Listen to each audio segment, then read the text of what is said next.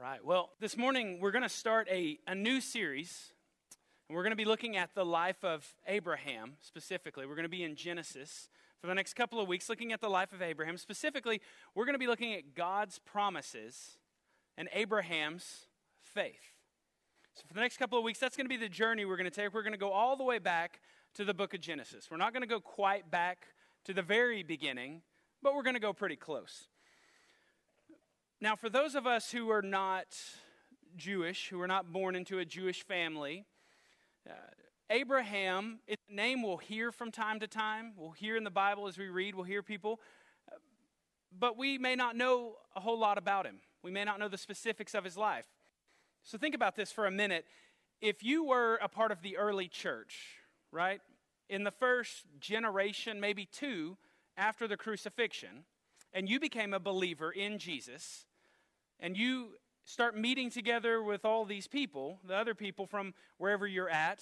Let's say you're in Asia Minor or something like that, and you've got Jews around you, you've got Greeks, you've got a mix of people, and the Jewish people around you are always talking about this guy named Abraham. Abraham. They call him Father Abraham. They say we're children of Abraham, right? When you go look at the scriptures, when they would read the genealogy of Jesus in Matthew and in Luke, you'd see the name Abraham mentioned. It's a very important name. And then even Jesus himself spoke about Abraham. In one of the parables, he names him when he's talking about Lazarus and the rich man. He names Abraham. Talks about being at Abraham's bosom, being close to Abraham. And then also Jesus said to the Jews who were questioning him when they said, Abraham is our father. Jesus said, if Abraham was your father, you would do the works of Abraham. And then even Paul speaks about him in several of his letters, and he teaches how Abraham was justified by faith. So this is a very important person for us to know about in Scripture, not only for the Jews, but for us as believers today. Abraham was the patriarch of the Jewish faith.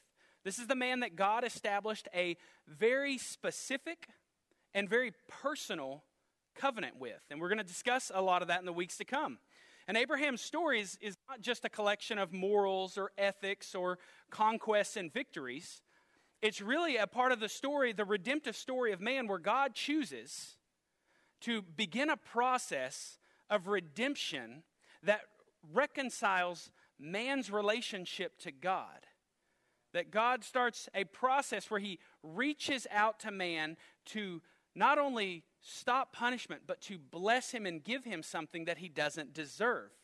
And so in this series, we're also going to explore covenants. We hear that word in church a lot, covenant. And then if I were to come up and ask you, well, what is a covenant? You say, well, it's kind of like this. What's the difference between a covenant and a contract? We're going to explore those topics over the next couple of weeks, but today I want to begin with God's calling to a man named Abram, who later we'll get to know as Abraham. So as we read this today, Abram and Abraham are the same person. Abraham is a name he's given later. But for right now, Abram, this is the same person we're going to talk about. So if you will read with me in Genesis chapter 12, beginning in verse 1.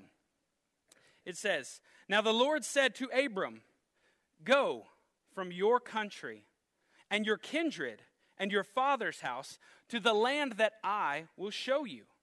And I will make you a great nation, and I will bless you and make your name great so that you will be a blessing.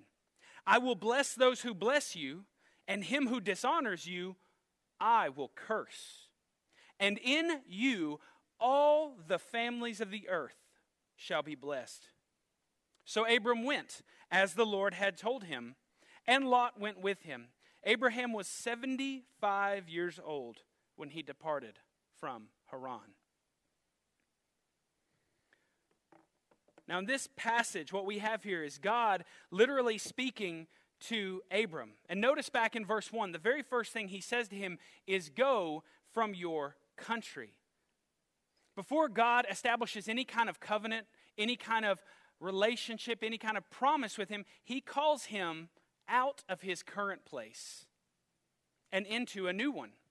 He calls him away from his father's house, who had already died. If you read in chapter 11, verse 32, his father, he calls him away from that house, out from under that authority, to go out somewhere else. And the Bible doesn't specifically say this, but I can't help but think that this might be an allusion to being under the domain and the authority at his father's house. Let's think about this real quick. Abraham, when I was growing up, I lived in my father's house, right? Whose authority was I under? My father, right? What do we say to our kids? As long as you're under this roof, right? That's what we say. But I was under his authority. I was under his charge. I was under his headship, his leadership. He was responsible for me, right? But when I left his home, we still have our relationship, but when I left his home, as a man, I took on my own responsibility, right? That's what happened. So with Abraham and his father, leaving his home, he's stepping out of that domain, that headship. Well, what's he stepping under? The Word of God. Literally, God's words become the new authority in Abram's life. And I can't help but see that this is what God is doing. He's calling him out of his old life, because his father, the genealogy goes all the way back to Adam. They were under Adam. God was calling Abram out to go under something new, specifically his words. And notice that it doesn't just say that he just called Abraham to go. It's one thing God came to you and said, hey, I want you to move to California. I was trying to think of the worst place on earth. Sorry. Texan joke. If God called you and said, I want you to go, I want you to leave your home and your family behind, and I want you to go to California. That would be hard enough if you knew where you were headed. Going is hard enough. Following God in and itself takes a lot of faith. But then to go where he says, to a land that I will show you. Well, where are we going, God? I'll show you. That'd be scary, wouldn't it? That's a lot harder. And think about this. Abram is, we read it in verse 4, he's 75 years old at the time. This is not God calling some young green whippersnapper who just graduated college. He's calling this man completely out of his old life and into a new life. And again, responding to God alone takes great faith, but responding when you don't have the end in sight, I think that takes even greater faith. And then remember this too, the law has not been given yet, right? God has not given the law to the Jews because there are no Jews yet. There's just Abraham. The law has not yet been given, and yet we're going to see here in the next couple of verses where God says that he's going to bless him, make him a great nation, and bless him so that he's a blessing to all people. And yet the law hasn't been given, so that we don't know yet, quote unquote, in our old covenant mind of thinking, how to please God. But yet God says, I'm going to do this to you. And what we'll see here is that faith is the channel that God uses to bring blessings into the lives of men and women. Faith is the channel that God blesses you through. And he does this immediately to Abraham, right? He does it immediately. When I say immediately, we know some of these blessings took years and years to come, right? Abraham's 75 years old. For those of you who paid attention in Sunday school over the years, you know that he had a kid when he was how old? Right there around 100 years old, right? So that's 2.5 decades. God's timing's a little bit different than ours. We're going to see that this series. But then also, too, these blessings are immediate in Abraham's life, but then they echo throughout the centuries, culminating in Christ, and are still going out today through the church. He says in verse 2, he says that I will make you a great nation. This message just happened to end up on the 4th of July. I did not intend for this to be a thing, but I think it's kind of funny. Today we've been thinking about and reflecting on the birth of our nation, right? The birth of our history as Americans, as colonists who came over from England, who were being mistreated by a king who had no concern for them at all. And eventually we got fed up with it and we rebelled because we wanted freedom, we wanted representation, we wanted equality, we wanted opportunity, and we stood against tyranny. That was how our nation was birthed. It was birthed in massive amounts of bloodshed and sacrifice and loss so that we could become a nation built on principles that would stand the test of time, not based on someone who just happened to be born a king.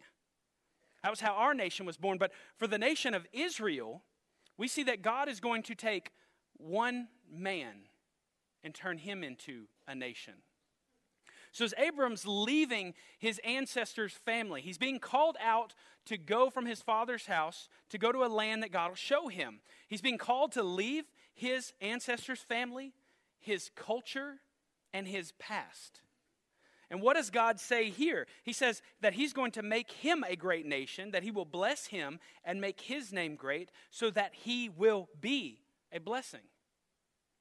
God is going to give him a new family and a new culture and a new future. He's going to take this one man and make an entire nation out of him. Now, I don't want us to miss the really, really important stuff here, because all of this that happened to Abram is completely true, right? We know that Abram did have a son, Abraham, Isaac, and Jacob. Jacob had the 12 sons. Jacob had the 12 tribes of Israel. All of this happens, but I want us to see the parallel between Abram and Christ. I don't want us to miss that. Whenever God took this one man and made him into a nation, God chose to use one man, Christ Jesus, and through him bring about an entire nation, a people holy and blameless before him, the same way God had called Abraham to do this. A people that would belong to him, and that's who we are, church. That's what we're a part of. And God is promising to bless him and the nation that would come. And we know that God blessed Israel. We can look back through history and see where God blessed them, again, physically, where God made them increase in number, increase in wealth and productivity. But again, also, this is not just the physical lineage, although that is a big part of it.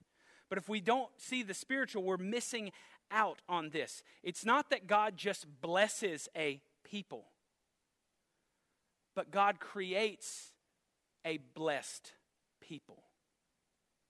That is what God is instituting here through Abraham. And we are a part of that. We are connected to that today. All of this leads to Christ Jesus, which has led to you, and you are living in that blessing today and the blessings to come. Now again, not only would Abraham and the nation receive blessing, they would be a blessing to others. They would be bringing blessing to people. And we can see that as part of the church and what we are doing today, right?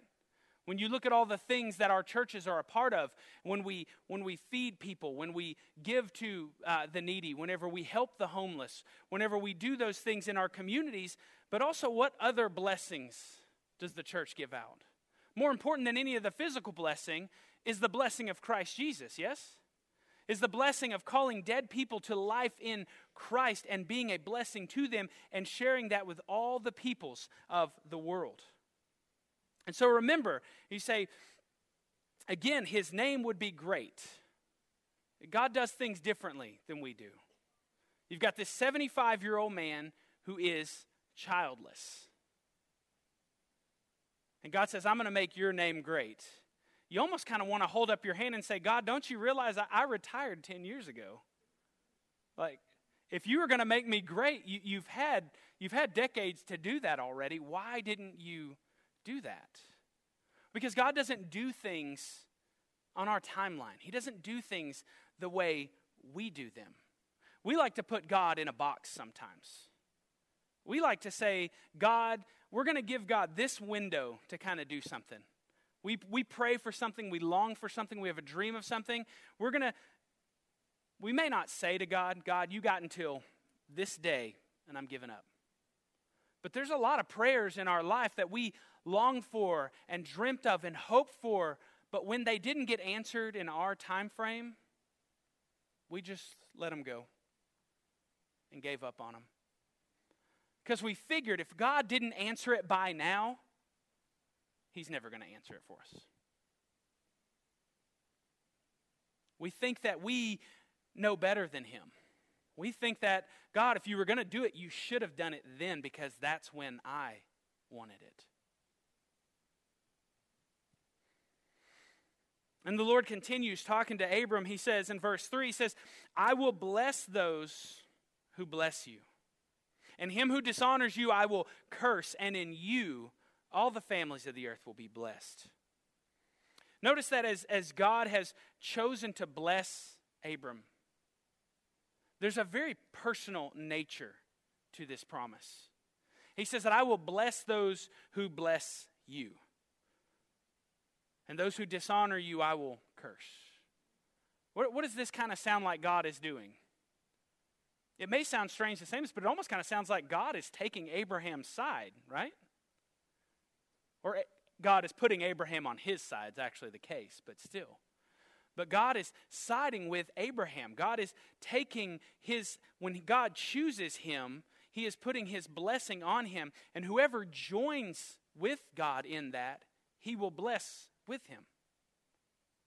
But whoever stands against God in this, he will curse him. And again, we might think, well, this is just God, him choosing them as the Jewish people. No, this is also him choosing to bring salvation to the world through this. And when you are sided with Abraham, when you are a believer in Christ, you become a child of Abraham's by faith. That's something we're going to get into in a couple of weeks real deep. But those who bless Abraham, God blesses because you become one of the children of the man that God chose to bless.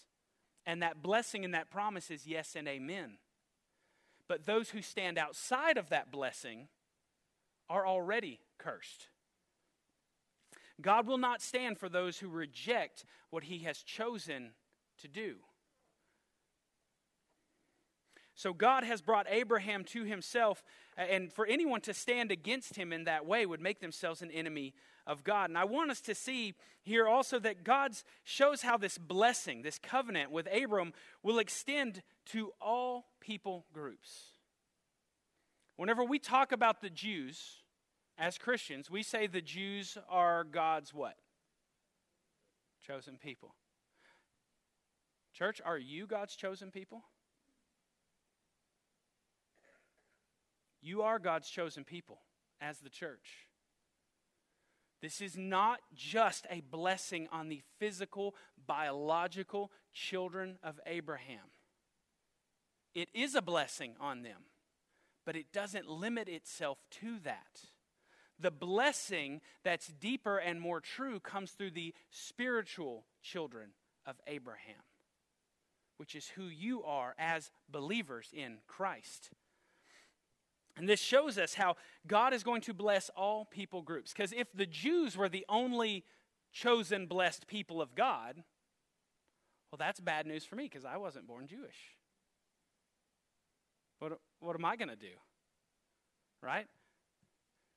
But being a believer, being one of Abraham's children is far beyond just the physical heritage and blood lineage. Again, this points us beyond the physical into the spiritual.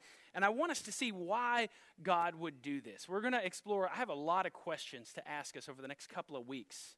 We're going to look at, as God leads Abraham through the land of Canaan, why God sent him to Canaan in the first place. We're going to explore a lot of tough questions. And so we said, well, why would God do this? Why would God choose this man? Why would God say he's going to establish and bless him and make him a nation? What is all this leading to? Right? Okay, it's great that God did that. I believe that. He chose him. He's going to bless him, make him a nation. Why? Again, God's timeline is not like ours. God doesn't always speak everything all at once. Right? When you became a believer in Christ Jesus and your mind was renewed, you were given the Holy Spirit, you had a new heart, did you instantly know everything about how to walk as a believer? No, you're learning and growing. God is continuing to reveal things to you. And he did this with Israel as well, back in the Old Testament. If you look in Exodus 29, I believe we have the scripture here. We can put it on stage or on the screen. Exodus 29, thank you. So Exodus 29 links together and talks about why God would do this. Now remember, Israel is the blood lineage children from Abram, the people that he created a nation to be and bless them. And he says in Exodus 29, now this is about 2 years after they've been freed from Pharaoh, that they've been delivered from him. And it says, God says, I will dwell among the people of Israel and will be their God, and they shall know that I am the Lord their God, who brought them out of the land of Egypt, that I might dwell among them.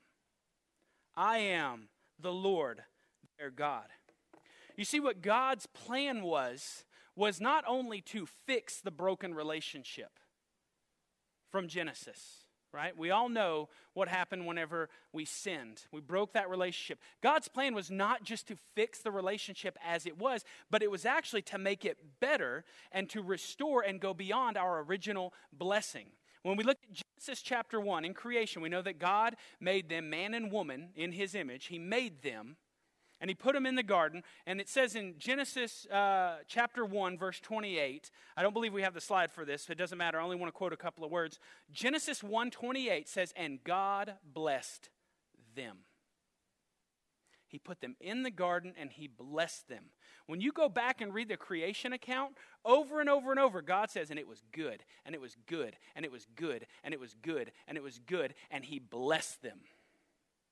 And he told them, go be fruitful and multiply and subdue the earth. God's plan is always to be good to us because he is good. So what he does is good. He does who he is.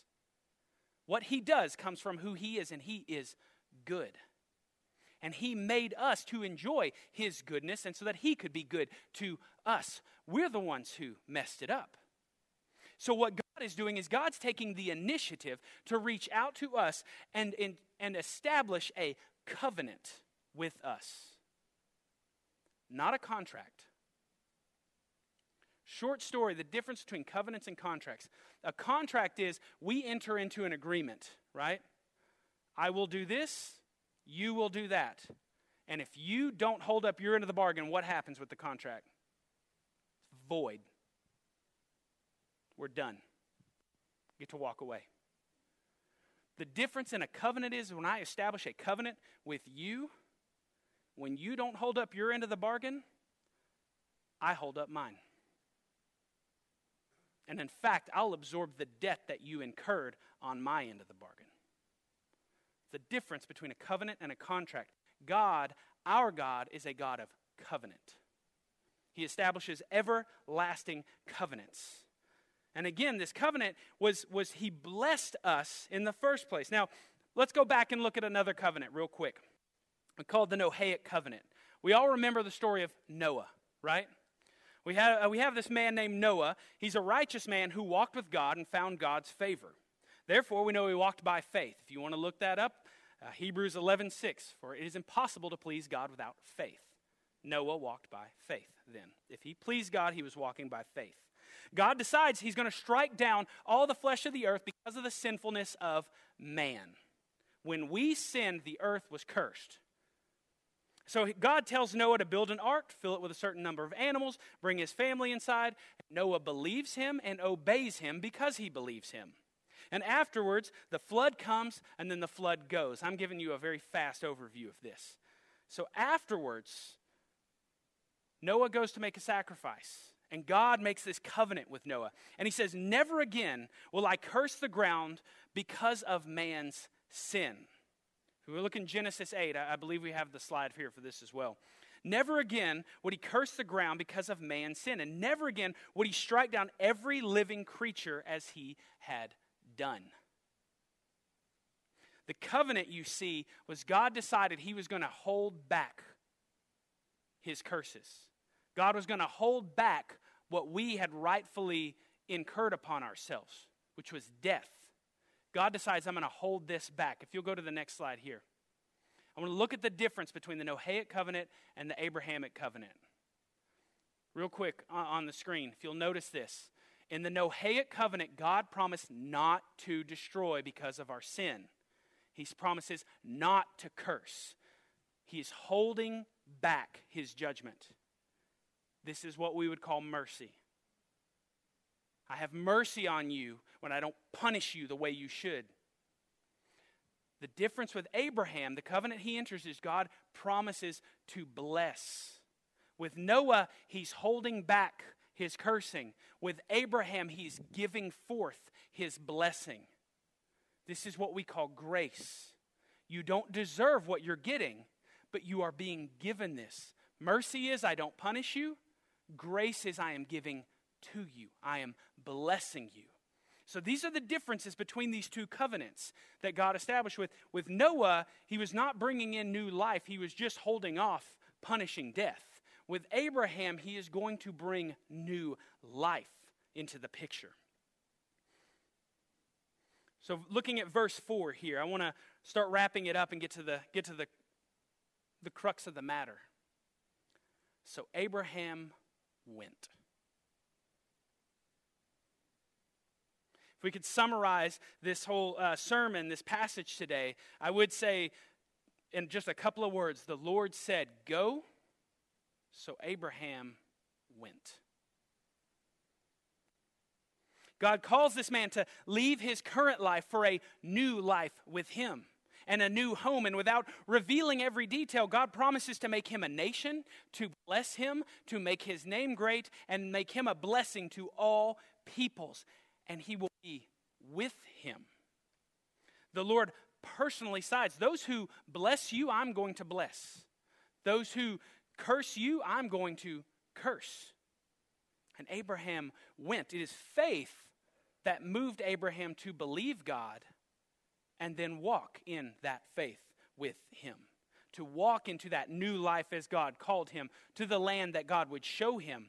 And so in the weeks ahead, again, we're going to be looking at some of the great acts of courage and faith that Abraham walked in. We're also going to see some acts of cowardice and fear that Abram walks in as well. But we'll notice that God gives a calling and makes a promise, and Abraham begins to walk in it, and God progresses things, right? Takes care of him. We'll see also whenever God gives Abram a calling, and then he doesn't respond in faith. He responds in fear or in cowardice. What happens? God keeps carrying him. God doesn't abandon Abram the first time he walks in fear. But God made this promise, I'm going to bring this about, and that's exactly what he does in Abram. So let me ask you this. How is God calling you today? For those of you who don't believe in Christ Jesus, I can tell you right now with 100% certainty, God is calling you to believe in his Son, Christ Jesus. But for those of us who do believe, he might be calling us to take a new step of faith, to a new career, to a new season, to a new relationship, to new dreams, to new hopes. Where is he calling you? You say, well, how can I know? How can I know where God's calling me? You can listen. Seek wise counsel. You can pray. Read scripture. You can fast. You can seek the Lord. There's a number of things you could do to confirm what you feel God is calling you to. Because I promise you this, he is calling you. He's calling you to something. Whether he's calling you in the home to be a better father or a mother, whether he's calling you to follow in a career or in your friendships, whether he's calling you in any different area.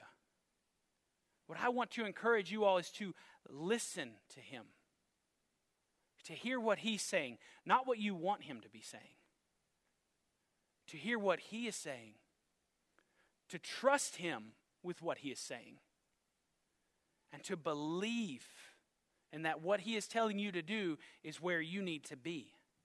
And so however he is calling you, I encourage you all to walk by faith with him, just like Abraham did. To believe in him and take that first step in faith. And to walk into a land unknown, but to know that you're walking arm in arm with your shield and your Savior, whose promises are yes and amen. Church, will you pray?